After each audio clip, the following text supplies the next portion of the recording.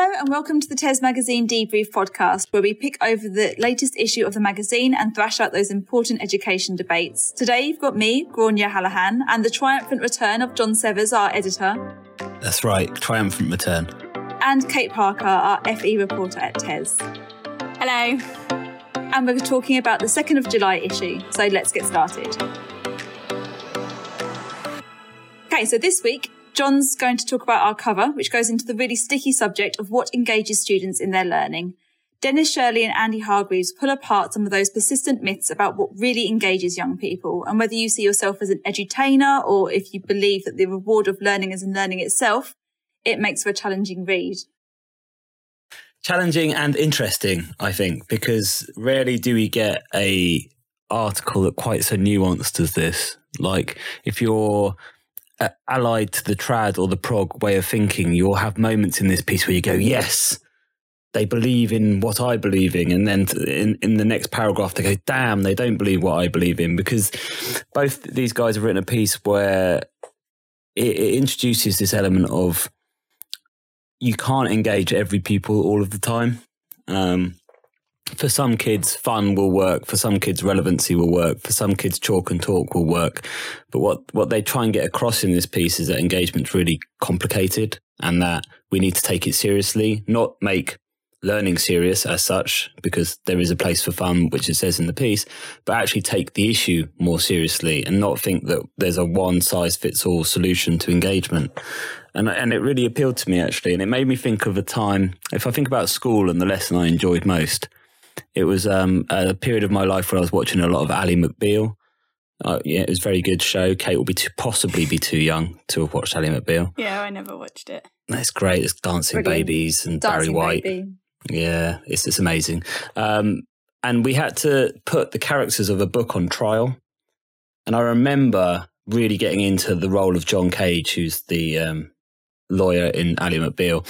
And I remember putting this character on trial and the girl ended up crying, and me and my co-legal person thought this was a triumph and we won the case. I can't tell you any character's name and I can't tell you what the book was. and it made me think, wow, that was such a great experience, but it didn't necessarily make me learn anything. Well, clearly made me learn nothing about that book. And I had that in my head and I thought, well, actually, you know, if you look at it on learning outcomes, that experience was pretty useless, right? But in terms of an experience of school and something that I enjoyed and made me want to be at school and made me really think my teacher was amazing and made me really engage in the rest of my learning, it was invaluable. And I think that's where the nuance of engagement sits. It's a tricky one, isn't it? Because I think for some people, they would listen to that and they would say, well, it's good that you did the activity because, you know, it kept you occupied, it kept you busy. It meant that if you weren't traumatizing your teacher or making a fuss in your class and becoming a behaviour problem in the school. You just made it sound like I'm a behaviour problem or right. I would terrorise a teacher. That's my exact point. The really low expectations that some people have for students, and they'll put in activities like that because they think they can't do anything other than that. And there's no attempt to really engage with those groups of students or try and teach them something difficult. I remember working with a teacher who was had come to our school and she was new to the school and she was really shocked that we were doing literary theory with our bottom sets. And she said, you do that with them? And she was so surprised that we were teaching the sort of thing we taught to the top sets, the bottom sets, just adjusting it to suit what they were able of doing. And those sort of activities, put the character on trial, let's draw a map of the land and then let's make some bits of plate. Those kind of activities that keep you busy and quiet and occupied are so often given to children who are the ones that really need the best teaching. And I think that's where sometimes people can get really impassioned on both sides because everybody wants to do the best for the children. But I think there's a real divide in people and what that actually would look like. I can't possibly guess which side you fall on from that, Gráinne. Such a giveaway, isn't it? What do you think, Kate? Was there any subject in school where nothing would have changed the way that it was taught to you, just weren't engaged with it? Science. No matter like what experiment they could possibly done, I just had absolutely zero interest because I was rubbish at it. Like, so I didn't engage and I didn't enjoy it. And I was very glad when I didn't have to do it again after year 11. But if I think about the subjects that engaged me the most, it definitely was English, which I absolutely loved. And I used to love when we do different plays, then get to go to the theatre to see them. That was like the most engaging, and I would always come back absolutely buzzing from those experiences. When I think about school, it's probably that I would remember the most. And I can remember what happened in those stories because I actually went to see the play and I can remember seeing that.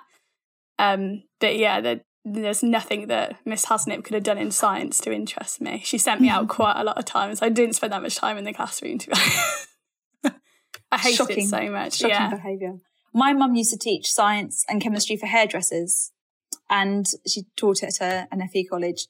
And she found that a lot of the students in those classes had always thought of themselves as being bad at science and not good at science. But it was the motivation behind the learning. So when they really wanted to learn it, because they could see that, you know, being able to dye hair and being able to treat hair, and it was interesting because they could see the application of it. Obviously, it doesn't work for all students, but it is interesting how you can get students who would, like you, say, no, this subject's not for me. But when you can see it being really useful for your own life or for something you're very motivated to do, then the learning can come, can't it? I think you see that in maths quite a lot. So a lot of students will say, like, they'll be doing Pythagoras or whatever, and they can't see how that relates to real life, so they're not interested. But then if you look at something like functional maths, and they're looking at maths for banking, how to figure out how much of a mortgage you'd get, you know, life skills like that, you become much more interested because you see the value it has to you and the difference it can make to your life.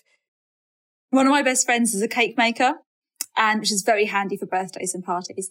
And she remembers at school arguing with her maths teacher about pi, learning when will I ever need to know this? She uses that every single day. Sometimes the things you end up using that you learned at school are the things you least expected to. So it's a really important piece. Get hold of it, do have a read of it, and let us know what you think.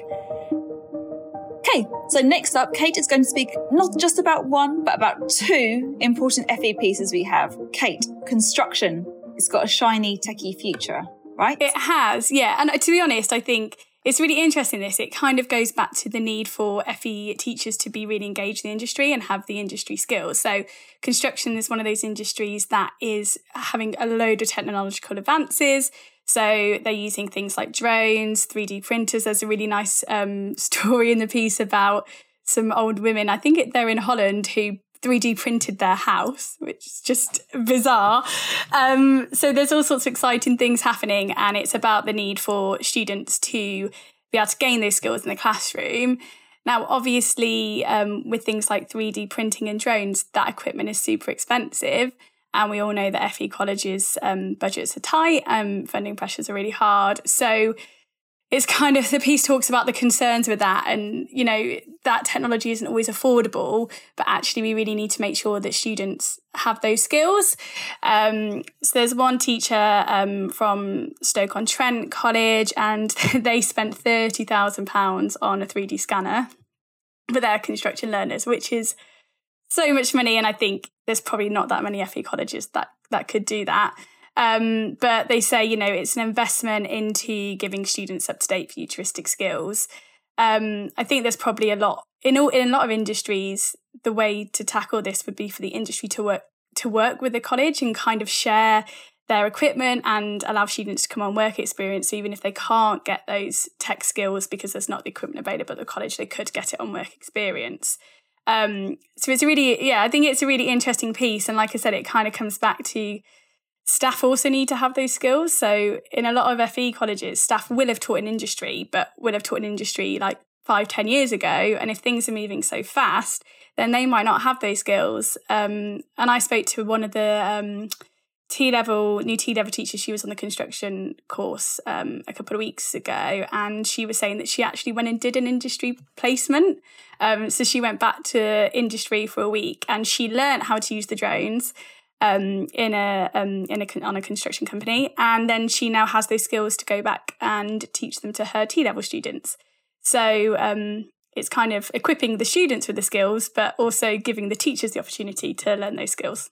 You know, I bet it pulls a lot more students into wanting to learn. When they go to the open evenings and they walk around and see all this amazing tech, it makes a subject that you might previously think of as being quite a dry, quite a outdoors and like bricks and cement. Yeah, I know. It's definitely, like, it's weird. Like, you don't, if you're not in that world, you don't really think about all the different like routes into construction there are as well, and all the different jobs and things like 3D printing and drones and virtual reality. Like, that is exciting if you're 16, 17. So it's exciting at any age. I don't think it's just I'm now thinking, is there a time for me to have a career change? Really I'll see if I can fix you up with a placement, Grania. I'll ask my T-level teacher where she did hers. So, John, you're having some building work done at the moment. Are you tempted to get out the 3D printer, start printing out your house? And it'd probably be cheaper to 3D print what we're doing rather than trying to knock stuff down and rebuild it. But it is interesting how they've done all the tech, because we didn't actually have a site visit from an architect. We didn't have a site visit from a surveyor. It was all done remotely. And it's the structural person came, obviously, because the house would fall down. But they managed to do a hell of a lot of it virtually, and even down to how they measure rooms with those digital laser measurers, which are cool and ridiculously expensive. Oh, are they expensive? I always quite fancy getting one. They always look really good. I find that they're so expensive that it's better to use a tape measure. But I guess if it's your job, you'll still use one. But I just love the idea that old retired couple were living in a 3D printed house. And, you know, you think that, you know, teachers, you know, there's a perception in all education that the older you are, the less, you know, compliant you'll be with technology, or the less welcoming you'll be of it. And the fact is, the first 3D printed house in Europe has been lived in by two people in their 70s, which just proves it's all a load of balls, really, isn't it? And that's the thing. I think the teachers on those courses, especially the T-level teachers, like, they've upskilled massively over the past 12, 18 months. And I think Carly makes the point in the piece that actually, if they can do it, then students should be open to it, teachers should be open to it. You're there to learn, aren't you? And I think teachers naturally love learning. They tend to be people that always want to learn new things. So, absolutely. Now, let's think about something a little bit different, but still FE. Leadership. Running a sixth form college. Is it just like having a school, but they're a bit older and there's less of them? No. Definitely, I definitely would say not. I think the role of head of sixth form is probably the most, if you were to compare it to a role, it probably would be leading a secondary school or leading a further education college.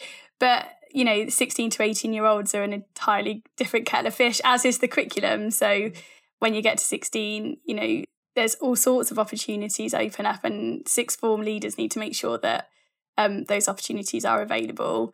So Claire Green, who wrote the piece, she is from, I just want to make sure that I give her school a shout out, Northampton School for Girls. She says you need to consider things like recruitment and attention. Obviously, these kids don't have to be there. They can choose to go to other places if they want to. So you have to make it a really appealing place for them to want to go.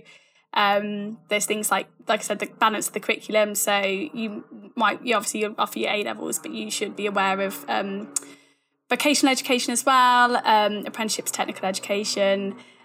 She also highlights the importance of pastoral care, which I think is super, super important for 16, 17-year-olds, especially at the moment when things are such a mess for them. They really need the mental health and wellbeing support. And I think she kind of highlights that it's really not an easy job to do, but it can be really rewarding, especially with this age group. It can be so tricky when you've got the balance of students coming up from your own, if you've got an attached school, the students that are coming up that are the internals, and then the new students that are coming in that are the externals, and trying to do the transition that's needed for both. And that's really quite different, isn't it? And I think particularly this year, with all the problems we've had with the transitions being cancelled because of the rising levels of transmission, it's going to make that job in September a lot more tricky, isn't it? Did you two go to your sixth form, or did you go to attached to the school, or did you go to another college? I went to a sixth form, but it was like a feeder sixth form. So all of the schools in Worcestershire, everybody went to the same sixth form. No, mine was the same. That's what we did. It was brilliant. I just stayed at school for another 2 years. I think it's weird, isn't it? Because I think staying at school and being in going to like the same building, and sometimes having the same teachers that you've had in year 10 and 11, that gives a very different experience to starting like an entirely new institution.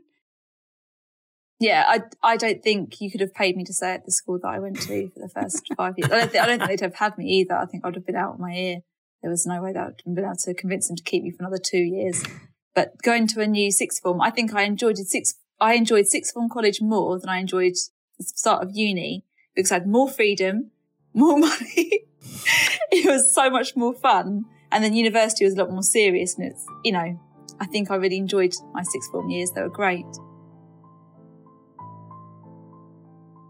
Okay, so finally, we've got my pick, and I've chosen this week to talk about the How I piece. So this is from James Evelyn, who is the head of school at ARC Atwood Academy, and he's written our feature about a topic that you would normally associate with much older pupils, careers advice. And that's wrong, says James, because there is a lot of important work to be done in breaking down gender stereotypes and demystifying certain careers, and we need to do that when children are small.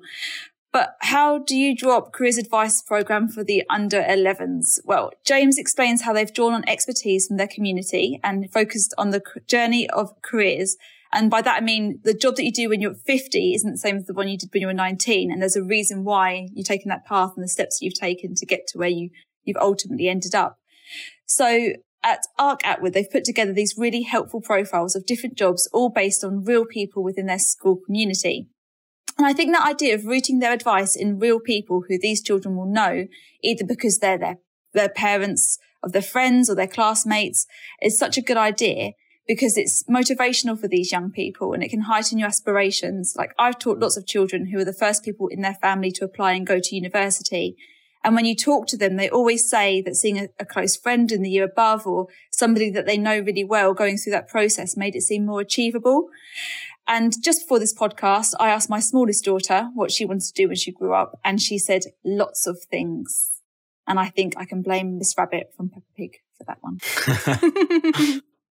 That's good. She's obviously, got high aspirations for herself. Why would you just have one job when you could have like 5 or 6? Exactly. And she often will listen to like other people talking about their jobs and then add that to her ever-growing list. So she wants to be a childminder, like the childminder that she goes to. She wants to be a dentist because we took her to the dentist and she had a really good time. Good time at the dentist. All about those stickers. She got a sticker. Oh, of course, the stickers. She could be a sticker maker. She would love to be a sticker maker.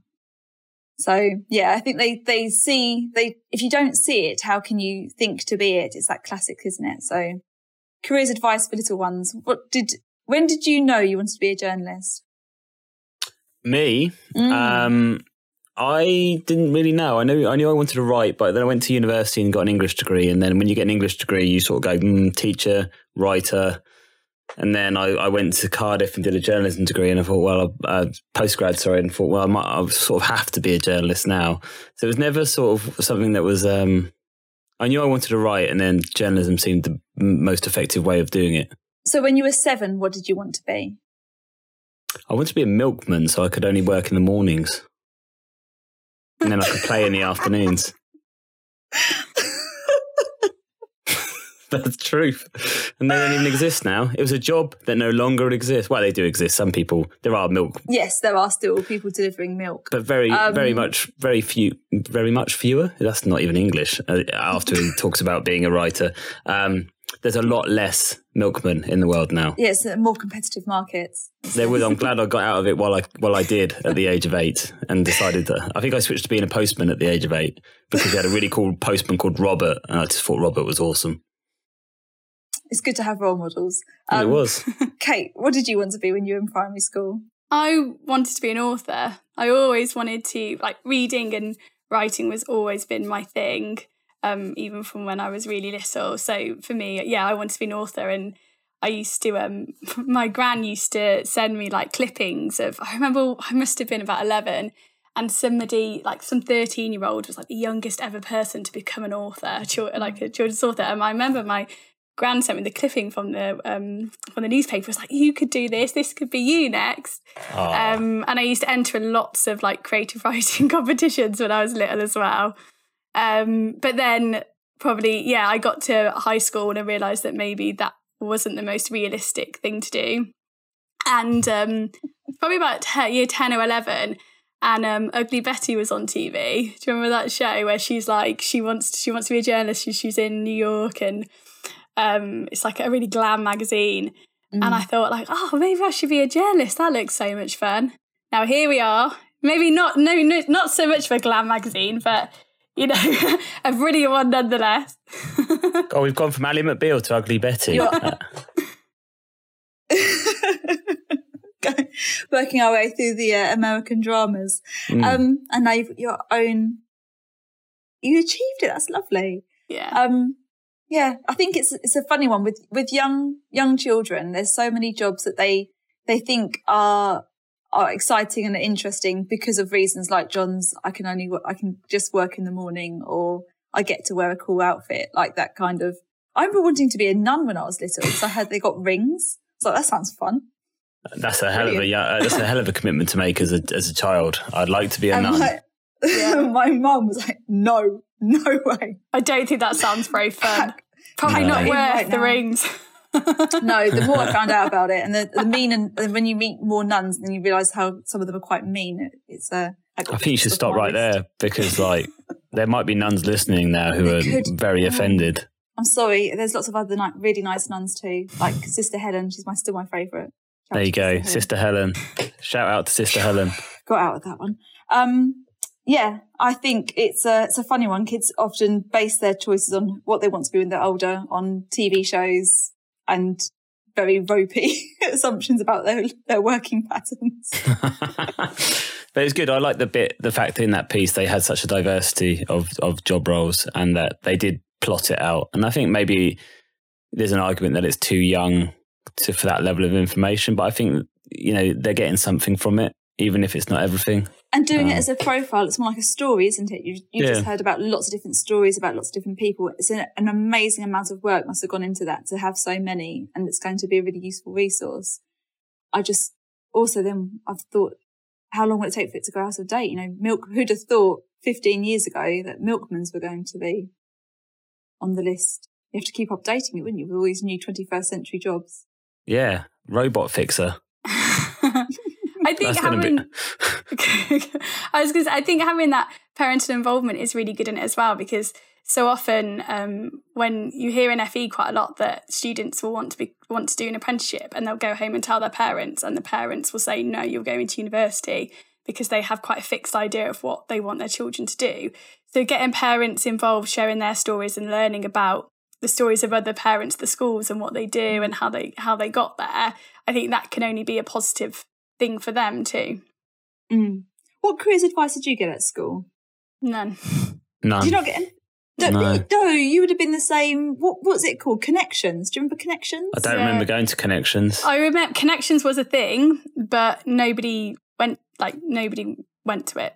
Right, so my school in the library obviously had just one computer, and we all took it on turns, the whole year group, to do this online quiz. And it told you, after answering all these really random questions, what job you should have at the end of it. And your main objection really was to keep doing this quiz until you got the job that you wanted to say. But I'm sure that was Connections, and that was our careers advice. And I think I had a chat with somebody who, when I said I wanted to be a writer, he just laughed. What did yours say? What was your job that came out of the quiz? On the computer, it told me I should be an educational psychologist. And then I tried again, and it said a gardener. I was like, I don't even like the outside. I want to be a gardener. Educational psychologist is not too far off. Yeah. No, it was pretty close, wasn't it? Yeah, it's pretty good. I think we should give them some credit there. Do you think? I don't know if it's just a lot of people got educational psychologists. I don't know if it had like a limited bank of jobs. No, everyone's going to be we desperately need education psychologists, so we're going to make every child be one. So in 10 years' time, we'll get all the central vision we need. Genius. We've exposed it, haven't we? This is the peek behind the curtain. If you became an ed psychologist during the early 2000s, then let us know, and we can blame Connections. And you did the quiz. It was the Connections Career Service. Well, it's a TES exclusive. Right, well, that's all we've got time for this week. Thank you both of you for your contributions, and I hope you tune in next week.